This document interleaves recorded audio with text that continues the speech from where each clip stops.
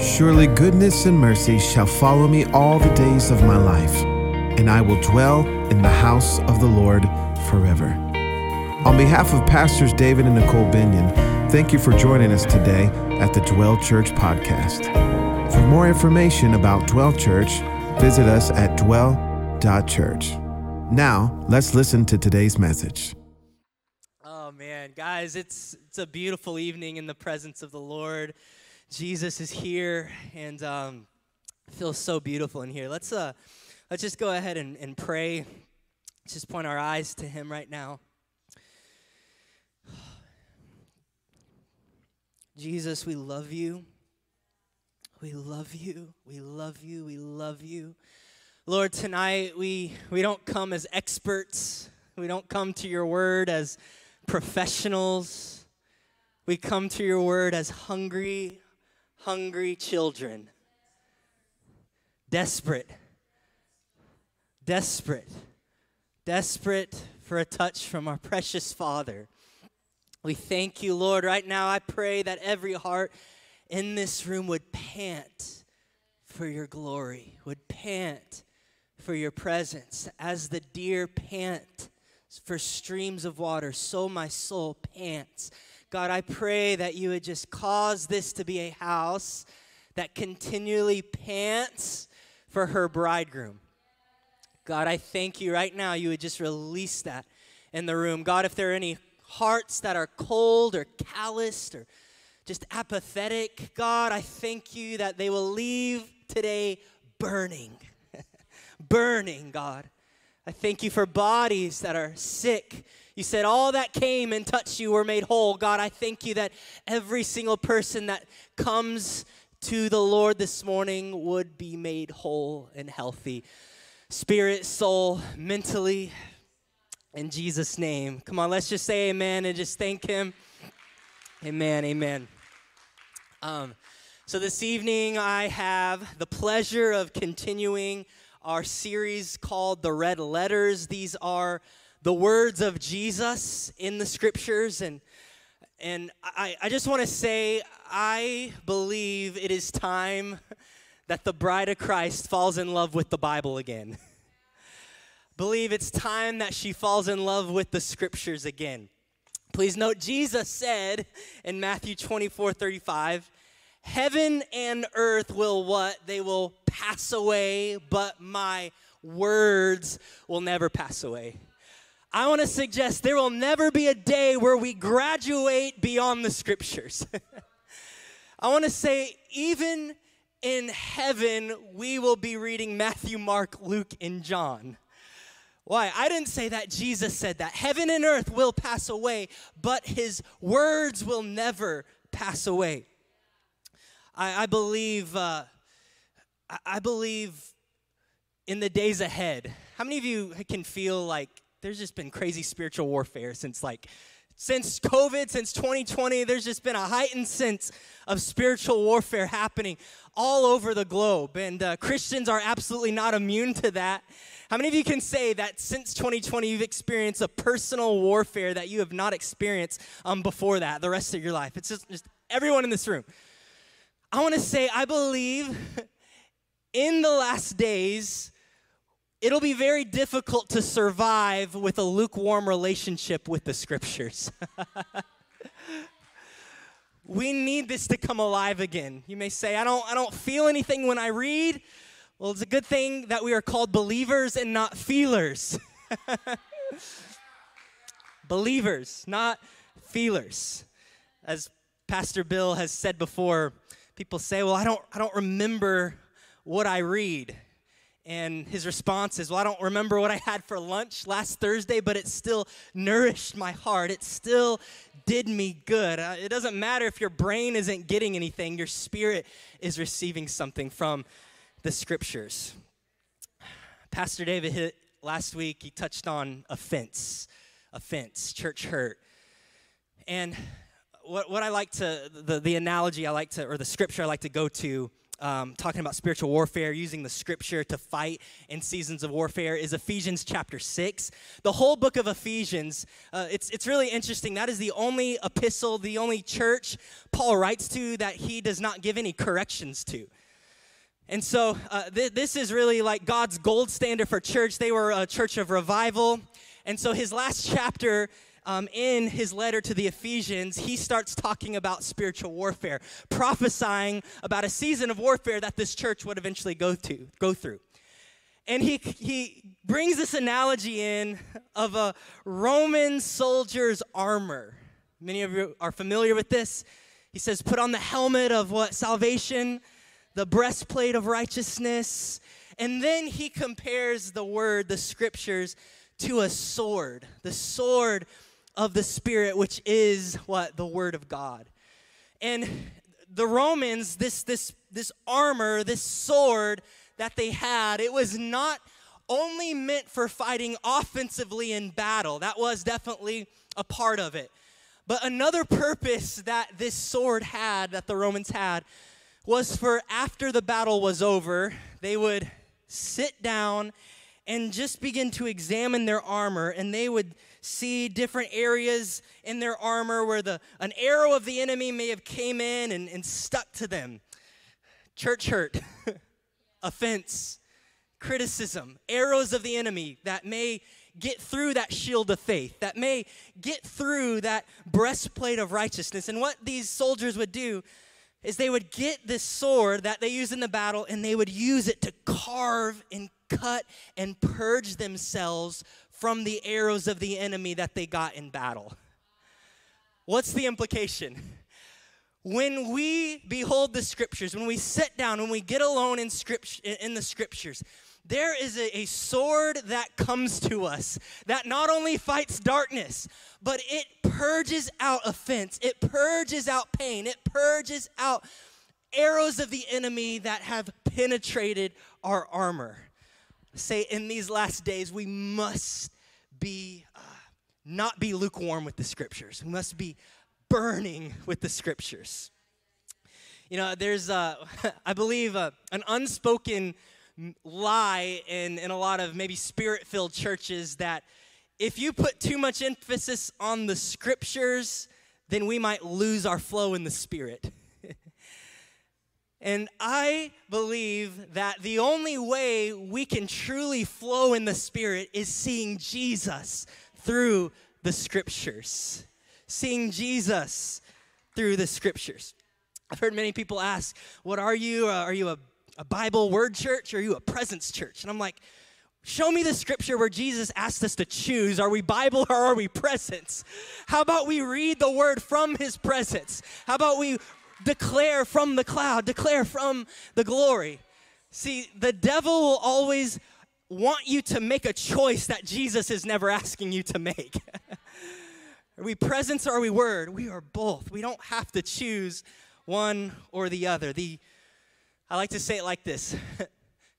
The Bible is the only book in existence where the author shows up when it is read.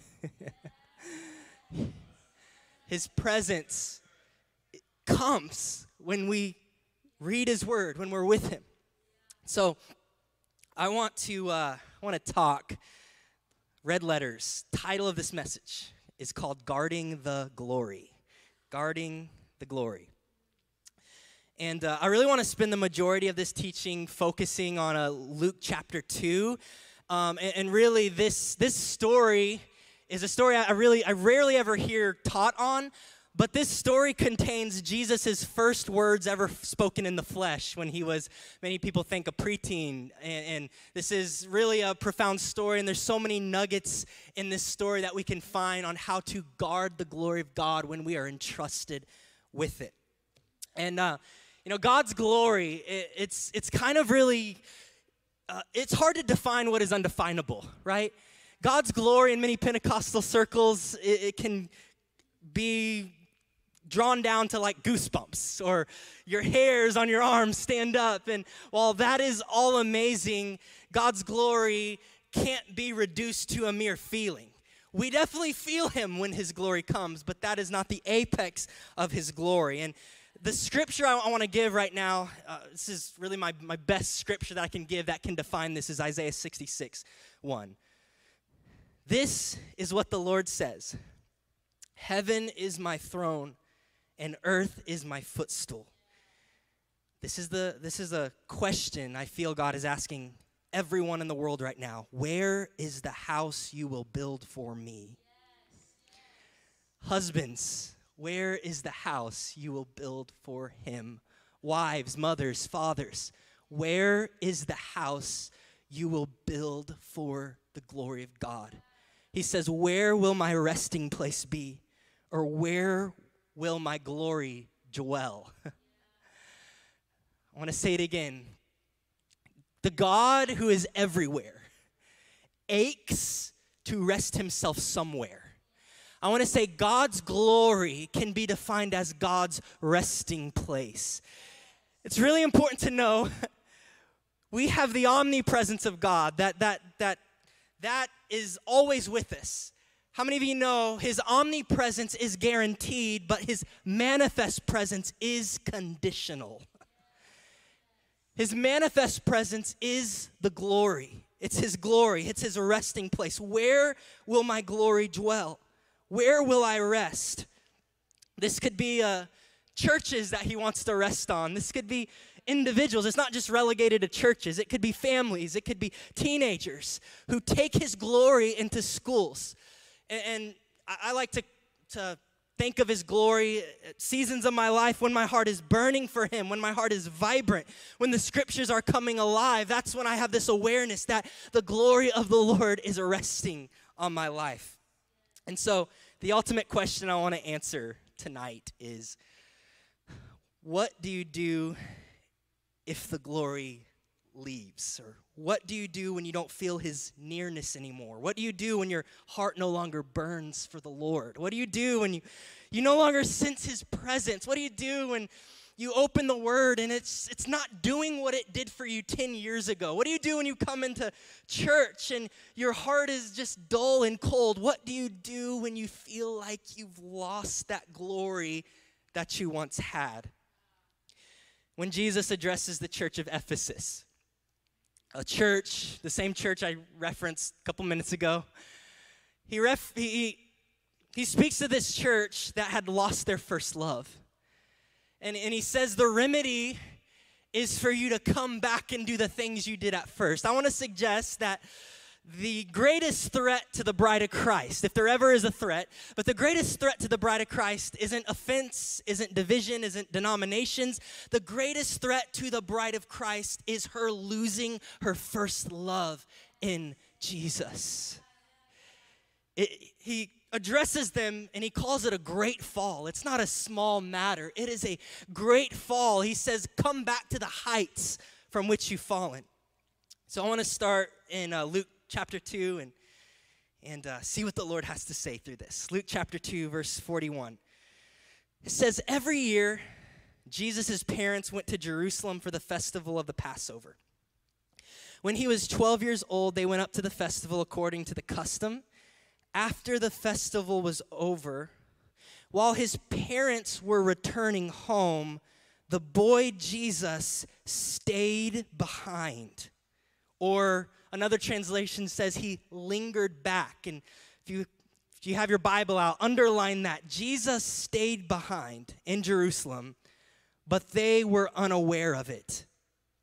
Hebrews chapter 1:3 says, the Son, or Jesus, is the radiance of God's glory and the exact representation of his being. So what happened here?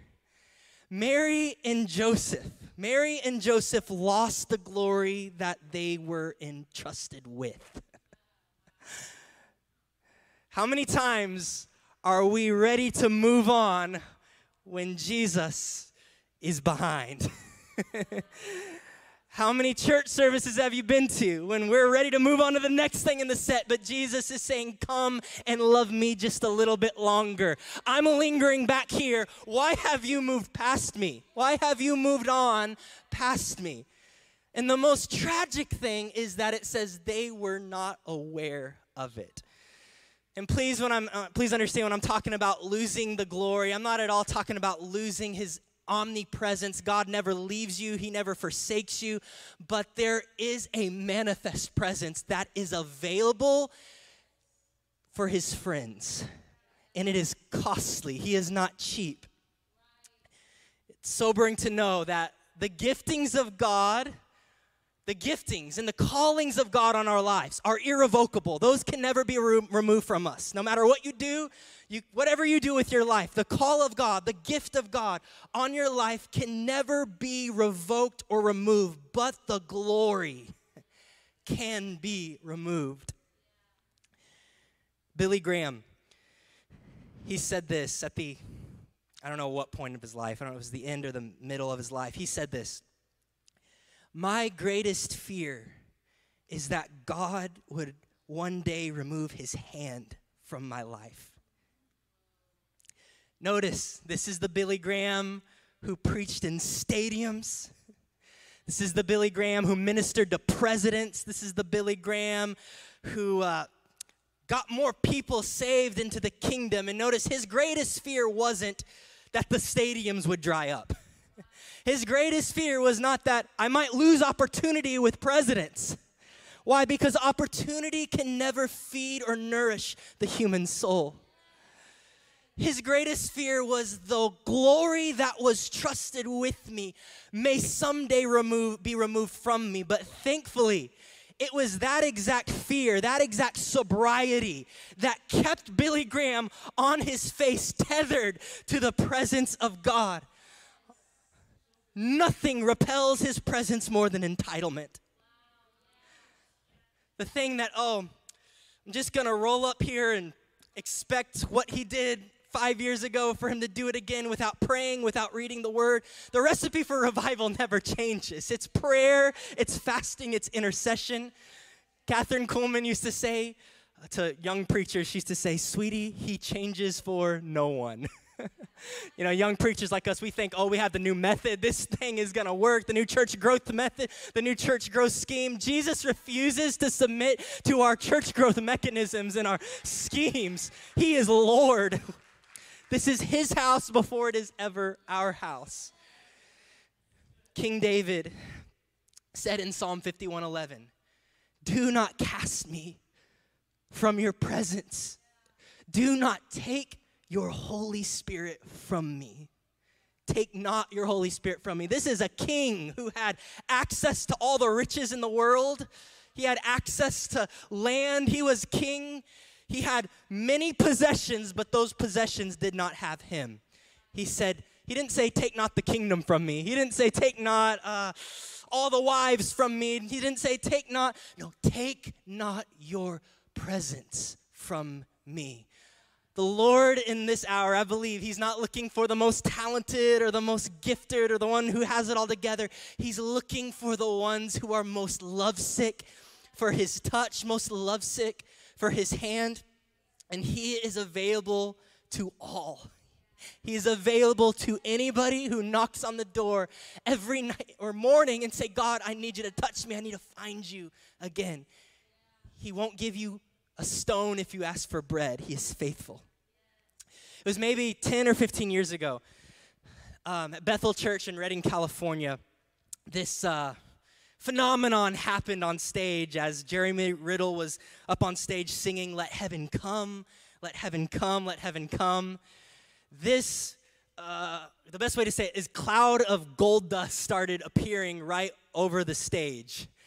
And it would come and go at different times throughout this period of Bethel Church, and they called it the glory cloud. And it's entirely up to you whether you want to believe if it was real or not. I lived there for 9 months, and I promise you the leadership there would never pull a gimmick like that or do anything weird or wonky like that. Yeah, that's a new word. Pastor Bill, he didn't talk about it often, but the times that he did talk about the glory cloud that came, he could never talk about it without weeping and breaking down in front of the students. And Pastor Bill said this. He said the most difficult thing that he had to wrestle with was when the glory cloud actually stopped coming. When it stopped coming. And what I believe Bill was getting at is that we are entrusted. We are entrusted with the depths and measures of his presence that he allows us to taste, that he allows us to be in. And I always wondered, in the life of Moses, I always wondered, why was Moses never allowed in the promised land? All he did was bicker, all he did was complain, and that was just, it seemed so small, and he wasn't allowed in the promised land, and the rest of the Israelites were when they did much worse things. And I found out the answer is this. It's one word called proximity. Moses was entrusted with a proximity to the glory that not everyone was trusted with. Therefore, the stakes were that much higher. Jesus said about Judas, it would be better if he were never born. This is meek, lamb-like loving Jesus. He said it would be better. The one who betrays or casts me over, it's better that they were never born. Why? Why? It's because Judas was entrusted with a proximity to Jesus that not everyone was trusted with. What does all this mean? You and I are held accountable to the depths and measures in realms of the glory that he entrusts us with. It is a costly thing. It is beautiful, but it is a costly thing to have him in your home, to have him in schools, to have him in your churches, to have the glory. When the glory of God comes, it should provoke a change in our behaviors. It should provoke a change. When the glory of God comes, I don't know about you, but when you've been encountered by God, you can't watch what you used to watch. You can't listen to what you used to listen to. You automatically, you're like, oh, I can't gossip anymore. It's like, man, I was about to go down this road of gossip, and then it just stopped. And that's what the glory does. He raises the stakes, and it's like, oh, I can't live like that anymore. I can't sin anymore. He's too holy for that. I want to live up higher. This is what the glory of God does. This is what the encounters with his presence does. Verse 44, I want to get back to this story. It'll get a lot better, guys, I promise. It's going to be happier in a second. Thinking or supposing or presuming Jesus was in their company, they traveled on for a day. Thinking he was with them, they went on. How many times does that happen to us? I believe one of the greatest repellents or the greatest ways we can lose that vibrancy in our hearts is the sin of presumption. Presuming that, oh, I'm just going to make up my own plans and ask God to bless it. How about we do the plans that God is blessing? Instead of doing something, I built this life. God, can you just bless this for me? He doesn't work like that. He's Lord. He's Lord. We must adjust to him. He will not adjust to us. Verse 44, then they began looking for him among their relatives and friends. When they did not find him, they went back to Jerusalem to look for him. After 3 days, they found him in the temple court, sitting among the teachers, listening to them and asking questions. Everyone who heard him was amazed at his understanding and his answers. Please notice this. It took 1 day to lose Jesus, and it took 3 days to find him. What's the implication? Sometimes it's easier to lose him than it is to find him again, but you can always find him again. I like to say it like this. At any point in my life, in my brain, depending on what thought process I choose to go down, whatever it is, I'm possibly always about 5 to 10 minutes away from anxiety, depression, anxious thoughts, if I choose to go down that thought process. And what happens? I immediately lose my awareness of the presence of God. And sometimes it could take maybe a week to get that back. I want to say it's not even worth going down that road. Just stay focused on him. Stay fixated. Stay enamored with him. He is the most beautiful among 10,000s. Why would we ever want to look away at anything else. All right. So what does this mean for us? How does this apply to me? I want to answer those questions in the next few minutes. In other words, what do I do when Scripture doesn't come alive to me anymore? What do I do when my heart becomes cold anymore? What do I do when worship no longer brings tears to my eyes like it once did? How do I find him again? I'm glad you asked.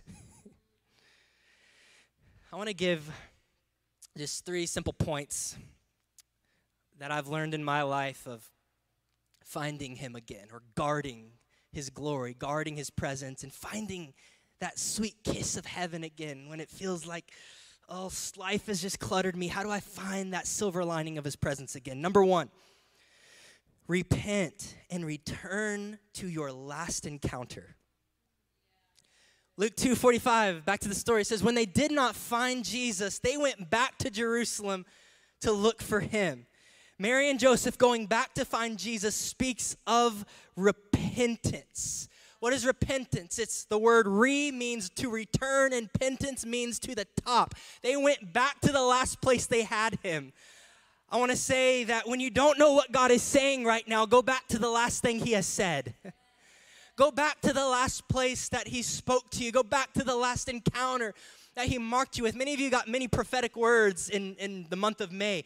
Get that phone out and play that thing over and over again until the darkness breaks over you. There's been seasons in my life where I go to be with God, and everything in me does not feel like being there. My flesh, it's just darkness all around me, but I play my prophetic words. I don't just play them. I play them over and over again, and I say them out loud over and over and over again. Paul tells Timothy that, and he says, use your words, use your prophecies as weapons to wage warfare. Go back to the last thing he has said over your life. Rehearse it over and over again. You might say, oh, well, I looked at it today. Do it over and over again. Feed your soul on what he has spoken over you.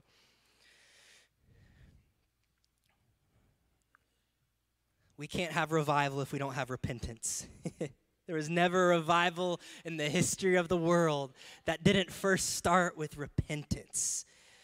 The Lord is looking for people who refuse to take one step without him. One step without him.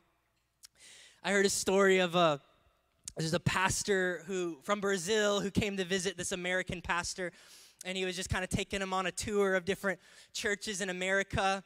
And the American pastor asked the Brazilian pastor, he said, what do you think about the American church? And this Brazilian pastor said this. He said, I am so shocked at how much church can be done apart from the Holy Spirit. He said it's shocking. Where did Mary and Joseph go? They went back to the last place they had. And they said, oh, he's not here with us anymore. Let me go back and find him. When you discover that your heart is no longer burning, when your heart is dull, don't just make camp there. I want to say don't make camp there. Don't say this is just my life. He knows my address. He'll come and touch me at the next conference next year. No, you can have him now. You can have him now. You can have him now. When we got into Bible school, I was coming off a personal season it's like a 4-year season of spiritual dullness in my heart. Scripture wasn't alive. I hadn't felt the presence of God in a profound way in 4 years. It was just like a 4-year, really rough patch in my personal life. And I've shared this story a lot here. I always like to go back to my encounters with him. But there was one night, about halfway through the year, in my little apartment there in Redding, California. We had this rug in our living room. And there's so much to the story, I can't go into it. But the Lord marked me in one moment. 4 years of torment was completely lifted off of me. 4 years of anxiety, 4 years of darkness was completely purged out of me in one moment with the presence of God in my living room on that rug. So months went by. More and more time passed from that encounter. And sometimes the Lord, when he gives you an encounter, he wants that encounter to become what I like to say cellular within you. He wants it to go from your head down to your DNA in your heart. And so that had not happened to me yet. And Emily and I moved up here to McKinney. We got an apartment, and life just started hitting us. And I felt that same stuff I got freed from was just creeping back on me. Until one morning, I just woke up. I'm like, all right, this is just how it is. I'm just going to have to battle this the rest of my life. And then immediately, I just felt the word of the Lord in my heart. He said, go back to that rug. In our apartment, we had that same rug in our bedroom now. And it's not the geographic location. I'm not saying, you need to go back to the exact geographic spot, but it's about going to that place in your heart. So I got on my face and I laid on that rug and I began remembering the testimony of the tears that got soaked into that rug, the breakthrough that happened. And it wasn't enough for me to just remember. I began saying it out loud. God, you met me here. You freed me here. God, I thank you that you'll do it again. And immediately that darkness just kind of went away. Just want to say, you don't have to wait till the next conference. You don't have to wait till the next prophet to come in and call you out. You have permission to be free right now. You have permission to be whole. You have permission for your heart to come alive. You have permission. You have permission. All right. I want to go to 1 Kings 19. 19, verse 1. Now Ahab told Jezebel everything Elijah had done and how he had killed all the prophets with the sword. So Jezebel sent a messenger to Elijah to say, may the gods deal with me, be it ever so severely, if by this time tomorrow I do not make your life one of them. Elijah was afraid, I would be too, and ran for his life. When he came to Beersheba in Judah, he left his servant there while he himself went a day's journey into the wilderness. He came to a broom bush, sat down under it, and prayed that he might die. I have had enough, Lord, he said. Take my life. I am no better than my ancestors. If you think that the Bible doesn't address suicidal thoughts or depression or anxiety, look at the life of Elijah. One accusation sent him in a nosedive, an emotional panic. One accusation. Please keep in mind that Elijah just got finished with his greatest victory in God that he ever had. And yet one accusation sent him into this nosedive. What does that mean? Well, typically, when you experience a great breakthrough from God, it will attract the temptation from the enemy. It will attract a battle to see how real was that encounter that you had. How real was that? One voice, one accusation from Jezebel, which, by the way, much of the church calls a Jezebel spirit like an empowered woman, but really, in my opinion, the Jezebel spirit is a spirit of anxiety, torment, and suicide that comes on people. That's, in my opinion, what the Jezebel spirit is. It's not a spirit of whatever. It's anxiety, depression, and torment that comes upon a person. Verse 5, then he lay down under the bush and fell asleep. All at once, an angel touched him. This is his remedy to getting the glory back. The angel said, get up and eat. He looked around, and there by his head was some bread baked over hot coals and a jar of water. He ate and drank and then lay down again. The angel of the Lord came back a second time and said, get up and eat, for the journey is too much for you. So he got up and ate and drank. Strengthened by that food, he traveled 40 days and 40 nights until he reached Horeb, the mountain of God. There he went into a cave. Keep in mind, this is the exact same cave or cleft that Moses hid in when the glory passed over him. What is this saying? When Elijah was tormented and experiencing a nosedive of panic, he went to a well that was available from his ancestors. I want to say there are wells available in the Spirit. Run to the wells. Run to the wells. He went to the well that his ancestor Moses went in to experience the glory of God pass over. He experienced him. That was the same mountain that Moses received the 10 Commandments from. Go back and redig wells in your life that God once met you at. Sometimes we need to redig the wells. Redig those wells. The Lord spoke to me once and said, the enemy will always occupy territory where there is an absence of sacrifice in your life.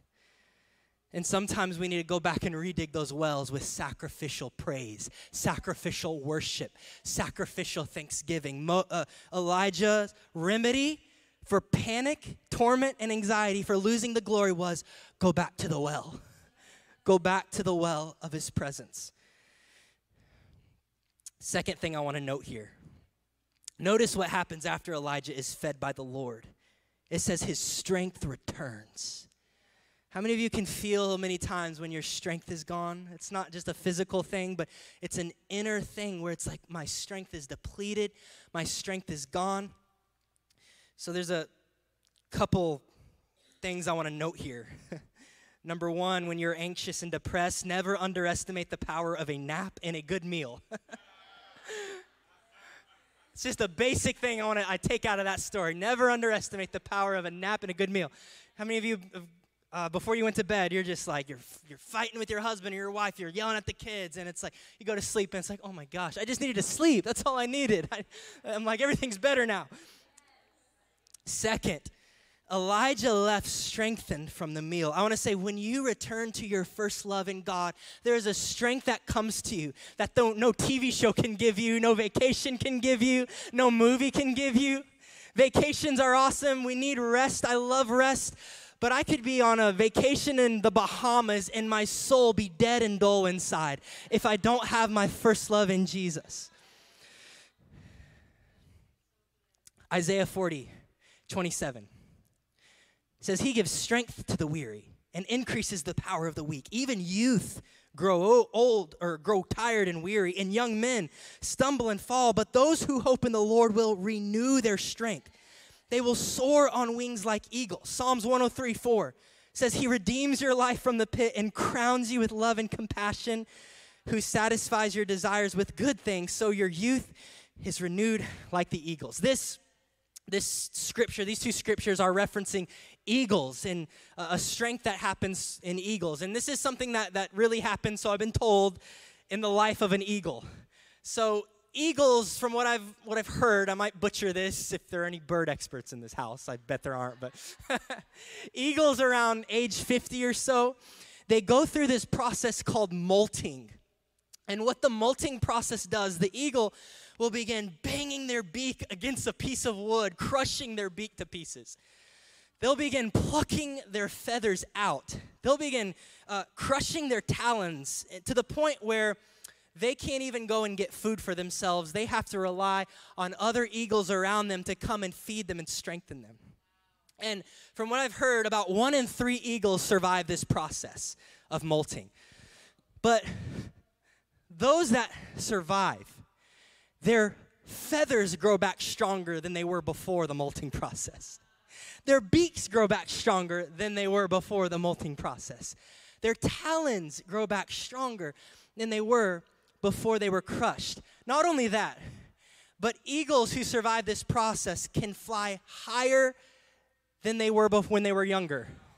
They can fly not only higher, but farther distances than they ever could before the molting process. I say all that to say, when the psalmist is saying your strength is renewed like the eagles, he's saying, I'm setting you up to enter a dimension of strength that is greater than what you have ever known before. You might say, I'm crushed. Come to the Lord. And the Lord has this, I don't know how he does it, but he has this way of when things in life get broken and crushed and relationships get severed, he has a way of restoring it back to a place better than it was before it got broken. That's just who he is in nature. That's just what he does. He restores you. When you refuse to settle for a life apart from the glory, maybe you're crushed and you return to your first love in a place of crushing, you will receive a dimension of strength that is reserved only for those younger than you. This is what the Lord does. This is who he is. He restores. All right. Second point, I want to go through this really quickly because I want to land this pretty soon. Keep in step with the fear of the Lord. Keep in step with the fear of the Lord. A few years ago, Emily and I were getting physicals done at the doctor, and Emily had a deficiency of, I think it was vitamin D. And we were like, can we just take like one multivitamin supplement to just cover it all. And the doctor's like, no, you need to take a vitamin D specific supplement to get the nutrient back. And I say that to say, I believe there are seasons in the body of Christ where the bride of Christ, the body, will become deficient of a specific nutrient. And the Lord will begin using his messengers, worship leaders, songwriters, psalmists, prophets, to begin emphasizing this nutrient that the body of Christ needs. And one of the nutrients I feel like the body of Christ is deficient in, that the Lord is amplifying right now, is the fear of the Lord. The fear of the Lord. He's emphasizing that right now in this season. Benefits of the fear of the Lord from Scripture. Job 28:28, behold, the fear of the Lord is wisdom. Psalms 111:10, the fear of the Lord is the beginning of wisdom. Proverbs 15:33, the fear of the Lord is the instruction for wisdom. I want to say, if you don't have the fear of the Lord, you're not going to find much wisdom. Proverbs 10:27, the fear of the Lord prolongs life. Proverbs 14:27, the fear of the Lord is a fountain of life. If you want to live longer on the earth, I would say get the fear of the Lord in you. Proverbs 19:23, the fear of the Lord leads to life let me say that again. The fear of the Lord leads to life that one may sleep satisfied. How is it? That is so countercultural. Fear in the world's eyes keeps people awake at night, but fear of the Lord gives you a quiet night's sleep. It's what the scripture says. John Bevere came out with a book recently. I don't know how many of you read it, called Fear of God. And I love John Bevere's books. And in the book called Fear of God, he interviews this minister by the name of Jim Bakker. And many of you seasoned saints probably know who Jim Bakker is. If you're younger, you probably don't know who he is. But he had this incredibly powerful ministry. My dad was really impacted by his ministry. But he had this very public falling out. And I don't want to go into detail, but he ended up going to prison for what he did. And John Bevere interviewed Jim Bakker and was just asking him these questions that he put in this book. And one of the questions he asked Jim Bakker was, how did you lose your love for God? And Jim Bakker said this. He said, I never lost my love for God. I lost my fear of God. That's what got me into this position. And he said, me going to prison was not God's judgment on me. It was God's mercy on my life. Because if I would have continued on this path of unconfronted sin, my soul would be spending eternity in hell. I want to say, church, count it a mercy when the Lord confronts sin in your life. I'm one person, I break down when I get confronted with any sort of correction. But I realize I need correction. I need it. Usually it just kind of breaks me. Oh my gosh, I'm terrible. I suck. But it's the Lord's hand trying to grow me and saying, this is my mercy. It's not my judgment on you. He doesn't judge me with correction. It's his mercy with correction. Count it a blessing when he gives you mercy. If you compare the life of Saul and David, the one defining factor, in my opinion, that separates Saul from David, if you look at Saul, the sin he committed seemed not as bad as the sin David committed. David slept with Bathsheba and got her husband killed. But here's the one defining factor that separated them. David desired to be restored in the eyes of God. Saul desired to be restored in the eyes of man, the eyes of people. Saul told the prophet, restore me now, bless me now in front of the people. David said, take not your Holy Spirit from me. The fear of the Lord. Pastor David mentioned last week about the importance of brokenness. I want to say it is the fear of the Lord that not only gets us broken, but it's what keeps us broken. It's what keeps us broken. It's the fear of God. I want to close right here, but I just want to give a quote, and then I want to move on to the last point. Kareem, you can come up, bud, and play. Charles Spurgeon said, the fear of God is the death of every other fear. The fear of God is the death of every other fear. Like a mighty lion, it chases all other fears before it. Allow the fear of the Lord to chase out any other fear that is vying for your affection, that is vying for your attention. The fear of the Lord. All right, I want to close here. This is my last point. Overcome, how to guard the glory. Overcome offense by embracing the crucified life. We talked last Sunday about crucibles. Luke 2:48, back to the story. When Jesus' parents saw him, they were astonished, or another translation says they were shocked. And right here, we have Jesus' first recorded words in the flesh. Verse 49. I finally got to the red letters. Why were you searching for me? He asked. Did you not know I had to be in my Father's house? The Passion Translation says, did you not know I had to be consumed with him? I found when Jesus asks me a question, it's never because he doesn't know the answer. He's trying to draw an answer out of me. He's trying to get me aware of a lack that I have or something that I'm not aware of. Secondly, it's amazing that Jesus continues his work with or without my participation. He was doing the Father's business with or without his parents. The Lord loves co-laborers, but there are things that will happen in the kingdom that we don't get a vote on, that it'll just happen. He will come back for a pure and spotless holy bride. Whether you and I get to choose to participate in that, it's up to you, but it will happen. His kingdom will come. He will establish his kingdom in the city of Jerusalem again, and we don't get a vote. It's happening. In verse 48, it says, when Jesus' parents saw him, they were astonished or they were shocked. In other words, they were offended at Jesus' location. What do you do when Jesus offends you? Verse 49, it says they did not understand what he was saying. Oftentimes, it's what we don't understand in God that leads us to offense. We tend to reject what we don't understand, and that leads us into offense. How many of you husbands ever told your wives, you look beautiful today?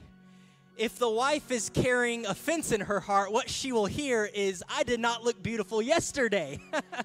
Emily's never done that, by the way. But I've realized offense will gift me the ability to hear things that were never said about me. That's what offense does. I want to say revival at times can be offensive. His glory can be offensive to the unrenewed mind. We all want revival, but sometimes we don't want the package that the revival comes in.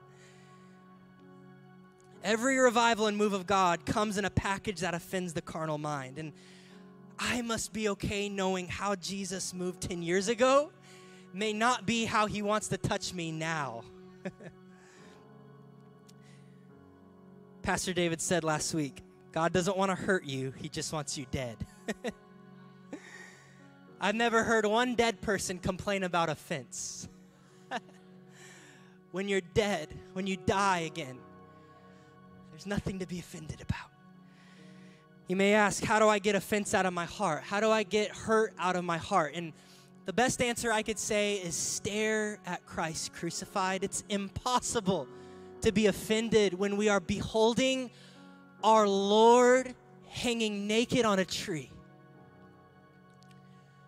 Rex Humbard used to say this. He said, if you think you are having a bad day, look down at your palms. If they don't have holes in them, you're doing okay. There's a book I started reading called The Fox's Book of Martyrs. It's a book filled with stories of men and women who died for their faith in Jesus, for their love for Jesus. And this was Catherine Kuhlman, a great revivalist. This was her favorite book outside of the Bible. And in Catherine Kuhlman's copy of the Book of Martyrs, she had written in it this message to the Lord. She wrote, "Dearest Jesus," I love that just on its own. "Give me the privilege of being one of them. Give me the privilege of dying a death that will honor you. You won't find this in church growth strategies. You won't find this. My prayer for everyone today is that the Lord would give us such a burning love for Jesus, that we would count it a privilege to follow him even unto death. In the book, there's an account of Peter's death. It says, when Peter was older in age, Emperor Nero planned to put him to death. When the disciples heard of this plan, they begged Peter to flee the city. Peter fled, and when he got to the city gate, when he was about to exit the city, it says this, Jesus Christ himself appeared walking toward Peter. Peter fell to his knees and said, Lord, where are you going? Christ answered and said, I have come to be crucified again. By this, Peter understood that it was his time to suffer the death of Jesus, which would glorify God. So Peter went back to the city. After being captured and taken to his place of martyrdom, he requested that he be crucified in an upside-down position because he did not consider himself worthy to be crucified in the same position as his Lord. This completes the prophecy that Jesus told Peter in John 21. He said, very truly I tell you, when you were younger, Peter, you dressed yourself and went where you wanted. But when you are old, you will one day stretch out your hands and someone else will dress you and lead you where you don't want to go. How's that for a retirement plan of one of Jesus's disciples? We have this idea in Western culture that as we get older, the more independent we must become and the more free will we must become. And while that is the American dream, that is not God's dream for my life. God's dream is that I become more and more like his son. How do we look like Jesus? Through crucibles, through pain, through tragedy, through trauma. When tragedy hits, when trauma hits, refuse to let go of the horns of the altar. My invitation is simple. Come die again. Come die again. Come die again today. I've learned that God reserves the right. Please listen carefully. God reserves the right to deny me any prayer request or any desire that undermines my purpose in him. He reserves the right. He is Lord. Let's just close our eyes for a second. My question, just even for myself, to everyone is, do you miss him? Do you miss his touch? Do you miss how your heart maybe burned at one point? Do you miss him? You may think, this is just my life now. That was reserved for the day I got saved. No, friend. We're supposed to be more in love today than we were the day we got saved. Does Scripture not come alive to you anymore? Come to him. Come die again and let him light the fire in your heart. Jesus, I pray over every single person in this room. God, I pray that you would restore and rekindle the flame and the fire of first love with you, God. I thank you, Lord, that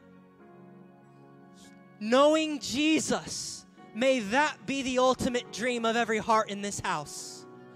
May knowing the depths of his presence be the ultimate pursuit, the ultimate desire. May it not just be language void of behavior. God, may our behavior match our language of loving you. I thank you, God, right now that you would just set a fire in every heart. Set a fire. Begin to woo your people, Lord. Begin to woo them. Begin to call them back to the place of prayer, to the place where they begin groaning again for your presence, where they begin praying costly prayers for you. Even right now, I feel the Lord is bringing conviction to things that you're watching or things that you're entertaining that are grieving him. It's not that he doesn't want you to have fun or anything. He wants you to be holy more than he wants you to have a good time. God, I just thank you that you would just burn today, burn tonight in every heart. Lord, I thank you that you will draw your lovers back to you. Draw your bride back to you tonight. This may not seem really popular, but if you're here in this room and if you have sin in your life that you need to repent of, begin confessing it right now. He is faithful and he is just to forgive. You can leave here completely washed, completely redeemed. Oh, Jesus, I thank you that you would restore hearts and minds. Just as you restore eagles, I pray you would restore the hearts and minds of men and women in this room who have experienced tragedy and loss and crushing. I thank you that they would leave this room tonight soaring higher and farther than they ever dreamed they could. In Jesus' name.